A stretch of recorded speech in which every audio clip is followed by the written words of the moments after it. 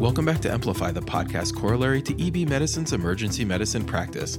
I'm Jeff Nussbaum, and I'm back with my co-host Nachi Gupta for the regularly scheduled monthly dose of evidence-based medicine. This month, we're tackling an incredibly important topic, assessing abdominal pain in adults, a rational, cost-effective, and evidence-based strategy. This incredibly important topic was chosen to mark the 20th anniversary of emergency medicine practice, and it's actually a revision of the first ever issue of emergency medicine practice back in 1999. And now we're bringing it back to you with updated evidence and recommendation. Thanks Robert Williford and Dr. Colucciello for getting this all started 2 decades ago. Wow, 20 years. That's an amazing accomplishment considering emergency medicine as a specialty hadn't even been around all that long at the time. And as Dr. Jagoda writes in his intro, evidence-based education was still finding its footing. As a tribute to the man who started it all, EB Medicine again turned to Dr. Colucciello, who's no longer wearing his editor-in-chief hat, but instead is a professor at the University of North Carolina School of Medicine, to update his original article with the latest evidence. Before we dive into the meat and potatoes of this month's issue, let me also recognize Drs. Taylor and Shaukat of Emory and Coney Island University Hospital, respectively, for their efforts in peer-reviewing this huge topic. For a few different reasons, this month is going to be a little bit different. You'll notice that we will focus more on safe disposition instead of diagnosis, which is reasonable as that is the crux of our job as emergency physicians. Indeed. For those of you who can't wait, here's a quick spoiler. The CBC isn't all that useful. CT is good, but you really need to learn ultrasound. And lastly, sick patients need prompt consultation and resuscitation, not rapid trips to radiology. All valid points. Let's dive in with some actual detail. Abdominal pain is one of the most frequent complaints in U.S. emergency departments, representing 8% of all adult ED visits, with admission rates for all patients with abdominal pain ranging between 18 to 42% and reaching as high as 60% for the elderly. And with respect to the elderly, statistically speaking, 20% presenting with abdominal pain will undergo surgery and 5% will die. Often, the etiology of abdominal pain is never determined. This happens up to 40% of the time by the end of the ED visit. I feel like that needs to be restated for emphasis. Nearly half of patients who present to the ED with abdominal pain will have no determined etiology for their pain. Clearly, that doesn't mean you're a bad ED physician, it's just the way it goes. It's definitely still a win, though, to be told you aren't having an intra-abdominal catastrophe at the end of your visit. Moving on to pathophysiology, visceral pain results from distension or inflammation of the hollow organs, or from ischemia from any internal organ, while the more localized somatic pain is typically from irritation to the adjacent peritoneum. And don't forget about referred pain. Due to the movement of organs and stretching of nerve pathways during fetal development, pain may be referred to distant sites like diaphragmatic irritation presenting as shoulder pain. Let's talk differential diagnosis. The differential for abdominal pain is tremendously broad and includes both intra-abdominal and extra-abdominal pathologies. Check out Table 2 for a very thorough list. Table 1 is also worth reviewing while you're on page 3, as it lists a few common dangerous mimics that often lead to misdiagnosis on initial presentation. To highlight a few, a AAA can masquerade as renal colic, diverticulitis, or a lumbar strain. An ectopic pregnancy may present similarly to PID, a UTI, or a corpus luteum cyst. And lastly, mesenteric ischemia may present shockingly similarly to gastroenteritis, constipation, ileus, or an SBO. Though misdiagnosis is certainly possible at any age, you must be particularly cautious with the elderly. Abdominal pain in the elderly is complicated by a number of factors. They often have no fever, no leukocytosis, or no localized tenderness despite surgical disease. Surgical problems progress more rapidly. And lastly, there are risks for vascular catastrophes, which don't typically afflict the younger population. Dr. Colucciello closes this section on the elderly with a really thought-provoking point. We routinely admit 75-year-olds with chest pain and benign exams, yet we readily discharge a 75-year-old with abdominal pain and a benign exam, even though the morbidity and mortality of abdominal pain in this group exceeds that of the chest pain group. That's an interesting perspective, but we still have to think about this in the context of what an admission would offer in either of these cases. Most of the testing for abdominal pain can be done in the ED, with CT being the workhorse. This point certainly merits more thought, though. Most clinicians have a low threshold to scan their elderly patients with abdominal pain, and the data behind this practice is quite compelling. In one study, CT altered the admission decision in 26%, need for surgery in 12%, the need for antibiotics in 21%, and changed the suspected diagnosis in 45%. And that latter figure, 45% change in suspected diagnosis, that was also confirmed in another study in which CT revealed a clinically unsuspected diagnosis in 43% of the elderly.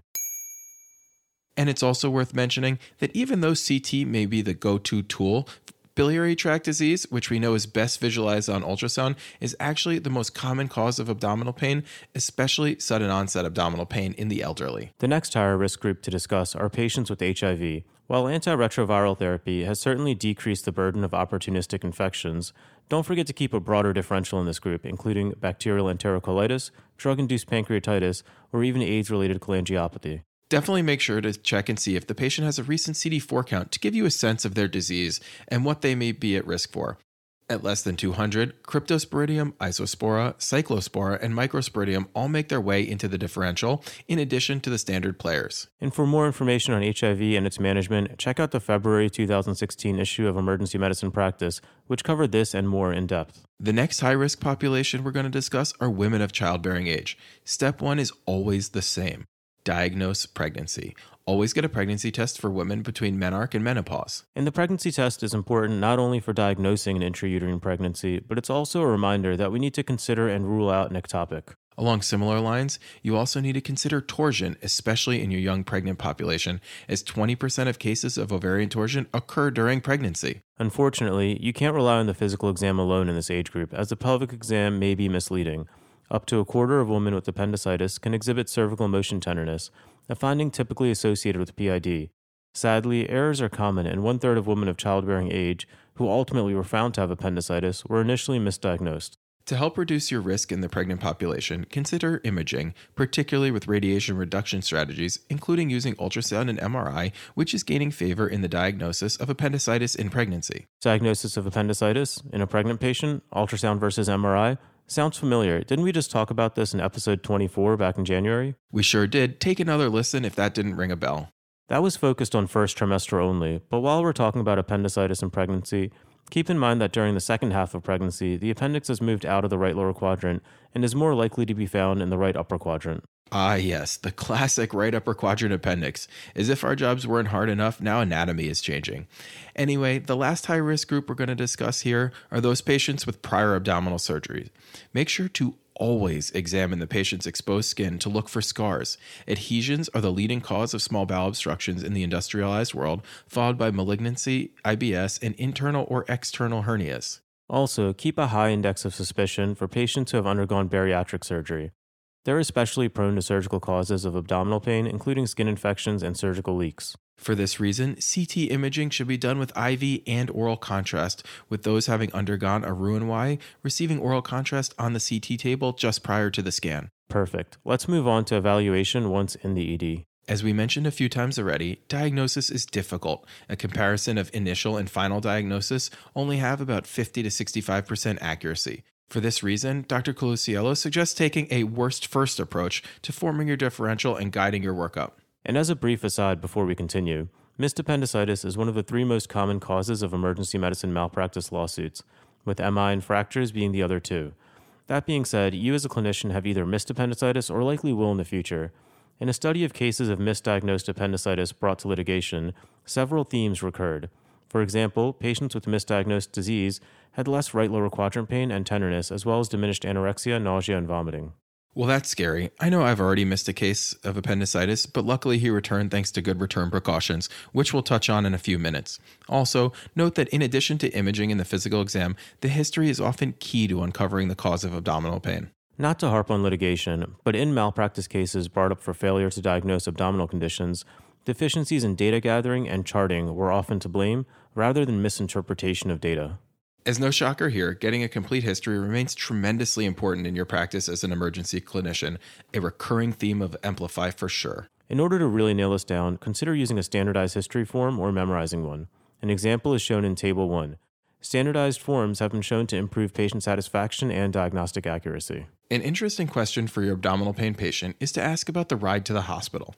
Experiencing pain going on over a speed bump has been shown to be about 97% sensitive and 30% specific for appendicitis, so fairly sensitive but not quite so specific. That's interesting and may help guide you, but it's certainly no replacement for CT. And remember that you can have stump appendicitis also. This can occur in the appendiceal remnant after an appendectomy and is found in about 0.15% of all appendectomies. All right, so on to the physical exam. Like always, let's start with vital signs. An elevated temperature can be associated with intra-abdominal infection, but sensitivity and specificity vary greatly here. Also, consider a rectal temperature, as these are generally more reliable. And remember that hypothermic patients who are septic have worse outcomes than those who are hyperthermic and septic. Elevated respiratory rate can be due to pain or subdiaphragmatic irritation. However, it can also be due to hypoxia, sepsis, anemia, PE, or metabolic acidosis, so consider all of these in your differential. Moving on to blood pressure, frank hypotension should make you immediately think of a ruptured AAA or septic shock secondary to an intra-abdominal infection. You can also use the shock index, which, as a reminder, is simply the heart rate divided by the systolic blood pressure. In one study, a shock index greater than 0.7 was sensitive for 28-day mortality in sepsis. Speaking of heart rate, tachycardia can be a response to pain, anxiety, fever, blood loss, or sepsis. An irregular rhythm, or atrial fibrillation, is an important risk factor for mesenteric ischemia in elderly patients. This is important to consider in your differential early, as it may guide your imaging modality. With vitals done, we can move on to the abdominal exam. It's rare that a serious abdominal condition will present without tenderness in a young adult patient, but remember that the elderly patient may not present with much tenderness at all due to decreased peritoneal sensitivity. Abdominal tenderness that is greatest when the abdominal muscles are contracted is likely due to abdominal wall pain. This can be elicited by having the patient lift their head or let their legs hang off the bed. This finding is known as Carnet's sign and is about 95% accurate for distinguishing abdominal wall pain from visceral abdominal pain. Though tenderness itself is helpful, the location of the tenderness can be misleading. Note that while 80% of patients with appendicitis have right lower quadrant tenderness, 20% don't, the old 80-20 rule. So definitely don't let right lower quadrant tenderness be your sole guide. Voluntary guarding is due to fear, anxiety, or even a reaction to a clinician's cold hands. Involuntary guarding, also called rigidity, is more likely to occur with surgical disease. Remember that rigidity may be a less common finding in the elderly despite surgical disease. Peritoneal signs are the true hallmark of surgical disease. These include rebound pain, pain with coughing, pain with shaking of the stretcher, or pain with striking the patient's heel.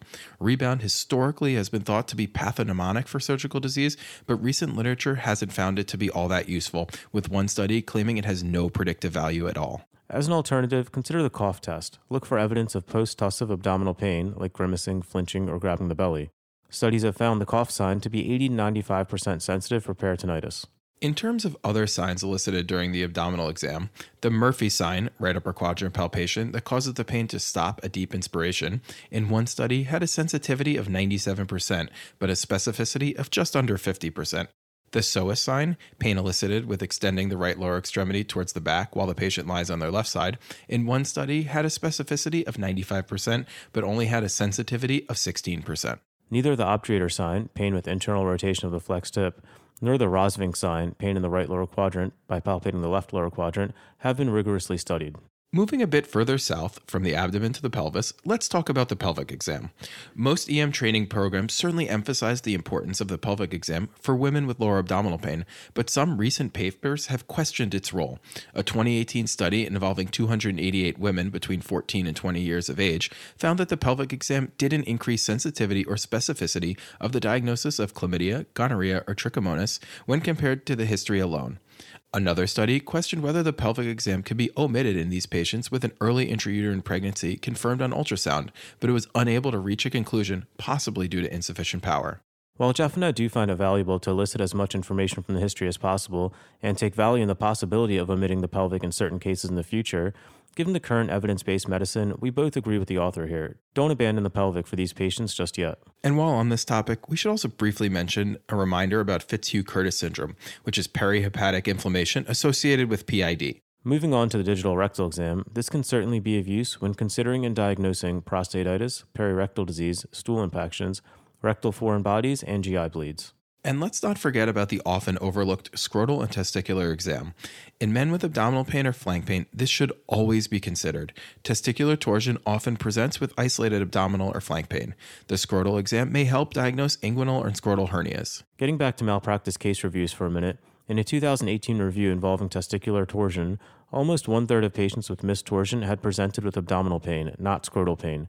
In one-fifth of the cases, no testicular exam was performed at all. Also, most cases of missed torsion occurred in patients under 25 years old. Speaking of torsion, about 6% of cases of torsion occur over the age of 31, so have an increased concern for this in the young.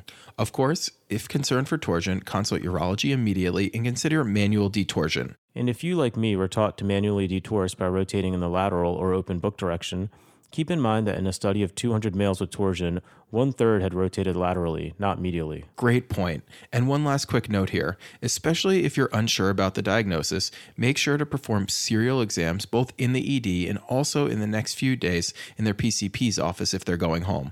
In one study, a 30-hour later repeat exam for patients discharged with nonspecific abdominal pain resulted in a clinically relevant change in diagnosis and therapy in almost 25% of patients. So that wraps up the physical. Let's get into diagnostic studies, starting with lab work and everyone's favorite topic, the CBC. Yeah, just the other day I was asked by a consultant, what's the white count in a patient with CT-proven appendicitis? Man, a small part of my soul dies every time this happens. Well, it appears you must have an evidence-based soul then. According to a few studies, anywhere from 10 to 60% of patients with surgically proven appendicitis have an initially normal white count. So in some studies, it's even worse than a coin flip. Even worse, in children, the CBC is less helpful. In children, an elevated white blood cell count detects a mere 53% of severe abdominal pathology. So again, not that useful. That being said, at the other end of the spectrum, in the elderly, an elevated white count may imply serious disease. So let's make this perfectly clear. A normal white blood cell count should not be reassuring, but an elevated white blood cell count, especially in the elderly, should be very concerning. The CRP is up next. Though not used frequently, it's still worth mentioning as there's a host of data on it in the setting of abdominal pain. In one meta-analysis, CRP was approximately 62% sensitive and 66% specific for appendicitis. And while lower levels of CRP do not rule out positive findings, increasing levels of CRP do predict, with increasing likelihood, the chances of positive findings. Next, we have lipase and amylase. The serum lipase is the best test for suspected pancreatitis. The amylase adds limited value and should not be routinely ordered. And as for lactate, the greatest value of a lactate level is to detect occult shock and sepsis. It is also useful to screen for visceral ischemia. And the last lab test we'll discuss is the UA. The urinalysis is a potentially misleading test. In two studies, 20 to 30% of patients with appendicitis also had hematuria with leukocytes and bacteria in their UA. In a separate study of those with a AAA, there was an 87% incidence of hematuria. That's pretty troubling. Definitely not great to diagnose someone with hematuria and a primary GU problem when their aorta is actually exploding. And that's a great reminder to always avoid premature diagnostic closure. Also worth mentioning is that not all urethral stones present with hematuria. At least 6% have no hematuria on microscopy. Alright, so that brings us to imaging. First up, plain films. I'm going to quote this directly from the article since I think it's so important. Never rely on plain films to exclude surgical disease. This statement is certainly evidence-based, as in one study, 40% of X-ray findings were inconsistent with the final diagnosis. In another study, 43% of patients with major surgical disorders had either normal or misleading plain film results. So again, the take-home here is that an X-ray cannot rule out surgical disease and should not routinely be ordered except for in specific settings. And perhaps the most important of all those settings is in the setting of possible free air under the diaphragm. In this case, an upright chest visualizing the area under the diaphragm would be the test of choice. But again, even this doesn't rule out surgical disease, as free air may be absent on plain films in 1/3 to 1/2 of patients who have already perfed. Next, we have everybody's favorite, ultrasound. Because of its low cost and ease of use, bedside ultrasonography is gaining traction. And we've cited this and other similar studies in other issues, but this is a skill that emergency medicine physicians must have in this day and age, and it's a skill that we can learn quickly. Ultrasound can visualize most solid organs, but it's best suited for the right upper quadrant and the pelvis. In the right upper quadrant, we're looking for wall thickening, pericholecystic fluid, ductal dilatation, and sonographic Murphy's sign. In the pelvis, there's a role for both transabdominal and transvaginal ultrasound to rule out ectopic pregnancy and potentially rule in intrauterine pregnancy. I know the thought of performing your own transvaginal ultrasound may sound crazy to some, but we both trained in places where ED transvaginal ultrasound was the norm, and it certainly wasn't that hard to learn. The good old days of residency. I'm certainly grateful for the ultrasound tech where I am now, though. Next up, we have CT.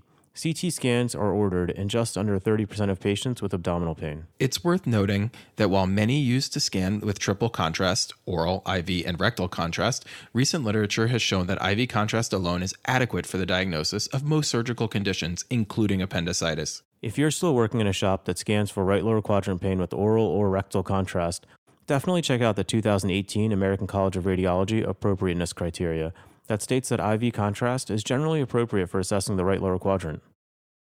And while we're on the topic of contrast, let's dive a bit deeper into the perhaps myth that contrast leads to contrast-induced nephropathy. This is another really important topic. Current data shows that being ill enough to be admitted to the hospital is a risk factor for acute kidney injury, and that IV contrast for CT does not add to that risk. In 2015, the American College of Radiology noted in their manual on contrast media that the concern for development of contrast-induced nephropathy is not an absolute contraindication for using IV contrast. IV contrast may be necessary regardless of the risk of nephrotoxicity in certain clinical situations. Okay, so contrast-induced nephropathy may be real, but more studies and a definitive statement are still needed. Regardless, if the patient is sick and they need a scan, with contrast, don't hold back. I think that's a fair take-home. As another note about the elderly, CT should be almost routine in the elderly patient with acute abdominal pain as it improves accuracy, optimizes appropriate hospitalization, and boosts ED management decision-making confidence for this patient group. So if they're over 65, make sure you chart very carefully why they don't need a scan should you be opting to withhold CT scanning. Speaking of not needing a scan, 2 quick caveats on CT before moving to MRI. Unstable patients do not belong in a radiology suite. They belong in the ED resus bay to be resuscitated first. Prompt surgical consultation and bedside ultrasound, if indicated, are both a must in unstable patients. The second caveat is on the other end of the spectrum. Not all CT scanning is created equally. The interpretation depends on the scanner, the quality of the scan, and the experience and training of the reading radiologist. In one study, nearly 13% of abdominal CT scans may initially be misread. So if you're concerned, consider consultation or an extended ED observation to monitor for any changes in the patient's status.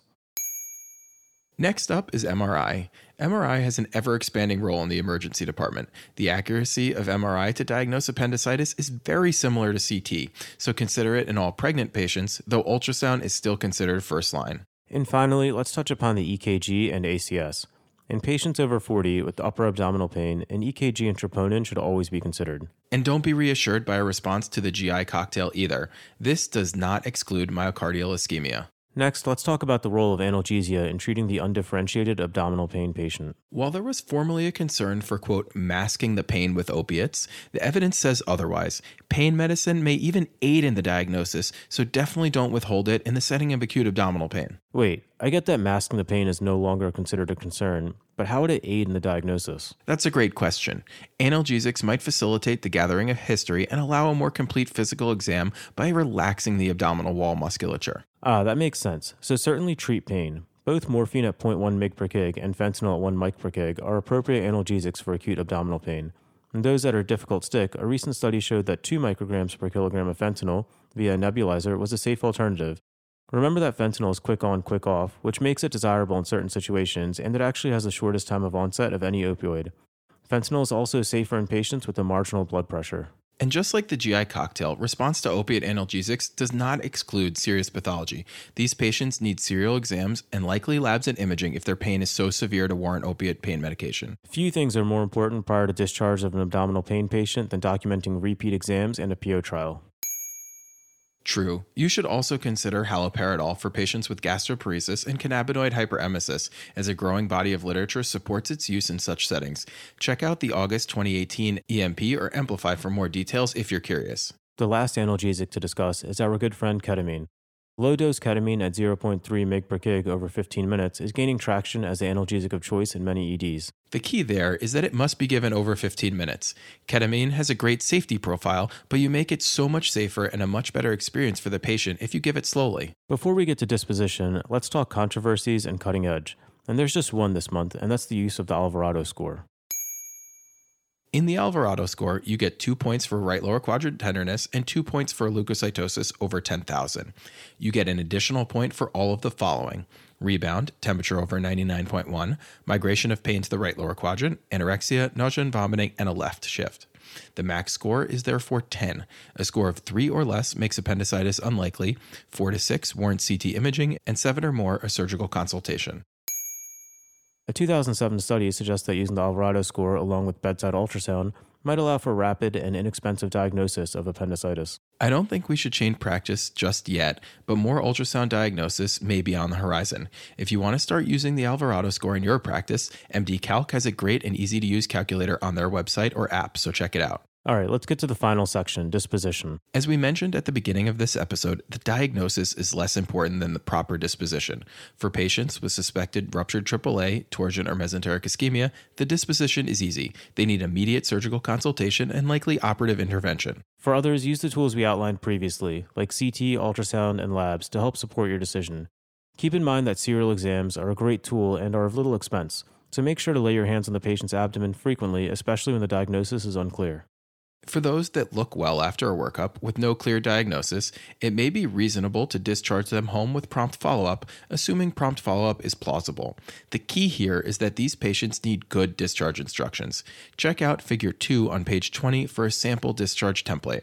But if the patient is still uncomfortable even after a thorough workup, there may be a role for ED observation units.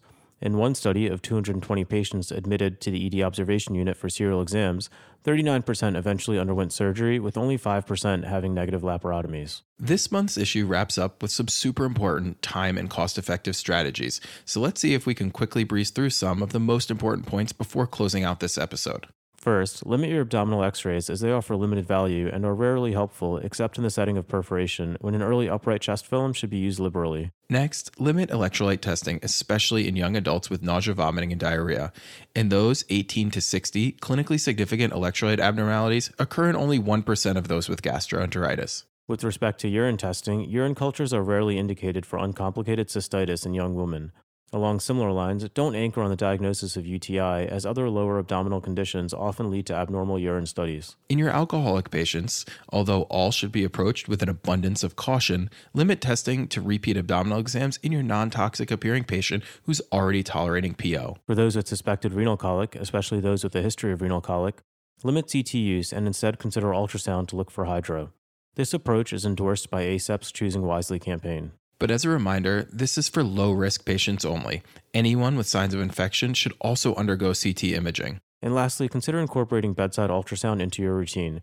The bedside ultrasound is fast and accurate and compares similarly to radiology, especially in the context of detecting acute cholecystitis. All right, so that wraps up the new material for this episode. Let's close out with some key points and clinical pearls. The peritoneum becomes less sensitive with aging, and peritonitis can be a late or absent finding in the elderly. Be wary of early diagnostic closure and misdiagnosis with a mimic of a more severe and dangerous intra-abdominal pathology. The elderly, immunocompromised, women of childbearing age, and patients with prior abdominal surgeries are all at higher risk for misdiagnosis.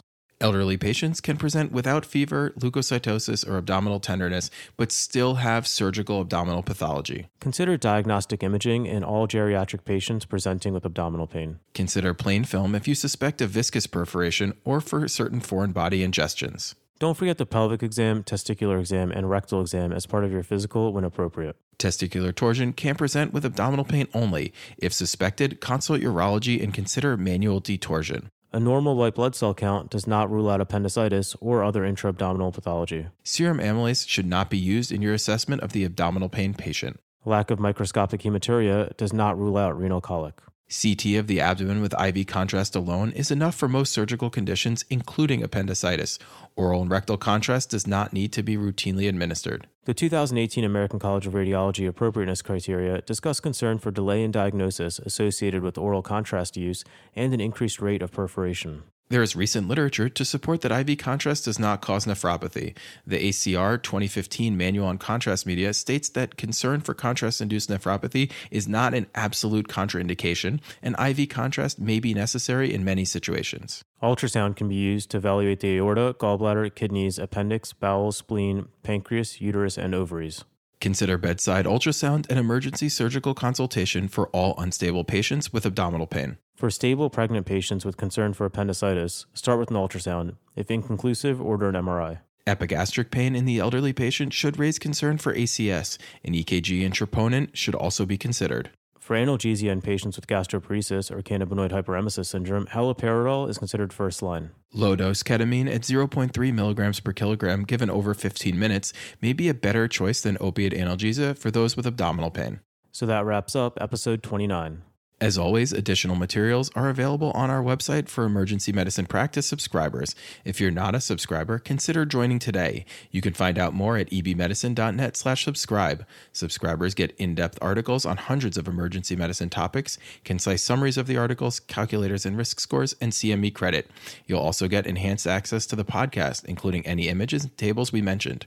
PAs and NPs, make sure to use the code APP4 at checkout to save 50%. And last reminder here, the Clinical Decision Making in Emergency Medicine Conference is just around the corner and spots are quickly filling up. Don't miss out on this great opportunity and register today at clinicaldecisionmaking.com. And the address for this month's CME credit is ebmedicine.net/E0619. So head over there to get your CME credit today. As always, the you heard throughout the episode corresponds to the answers to the CME questions. Lastly, be sure to find us on iTunes and rate us or leave comments there. You can also email us directly at amplify@ebmedicine.net with any comments or suggestions. Talk to you all next month.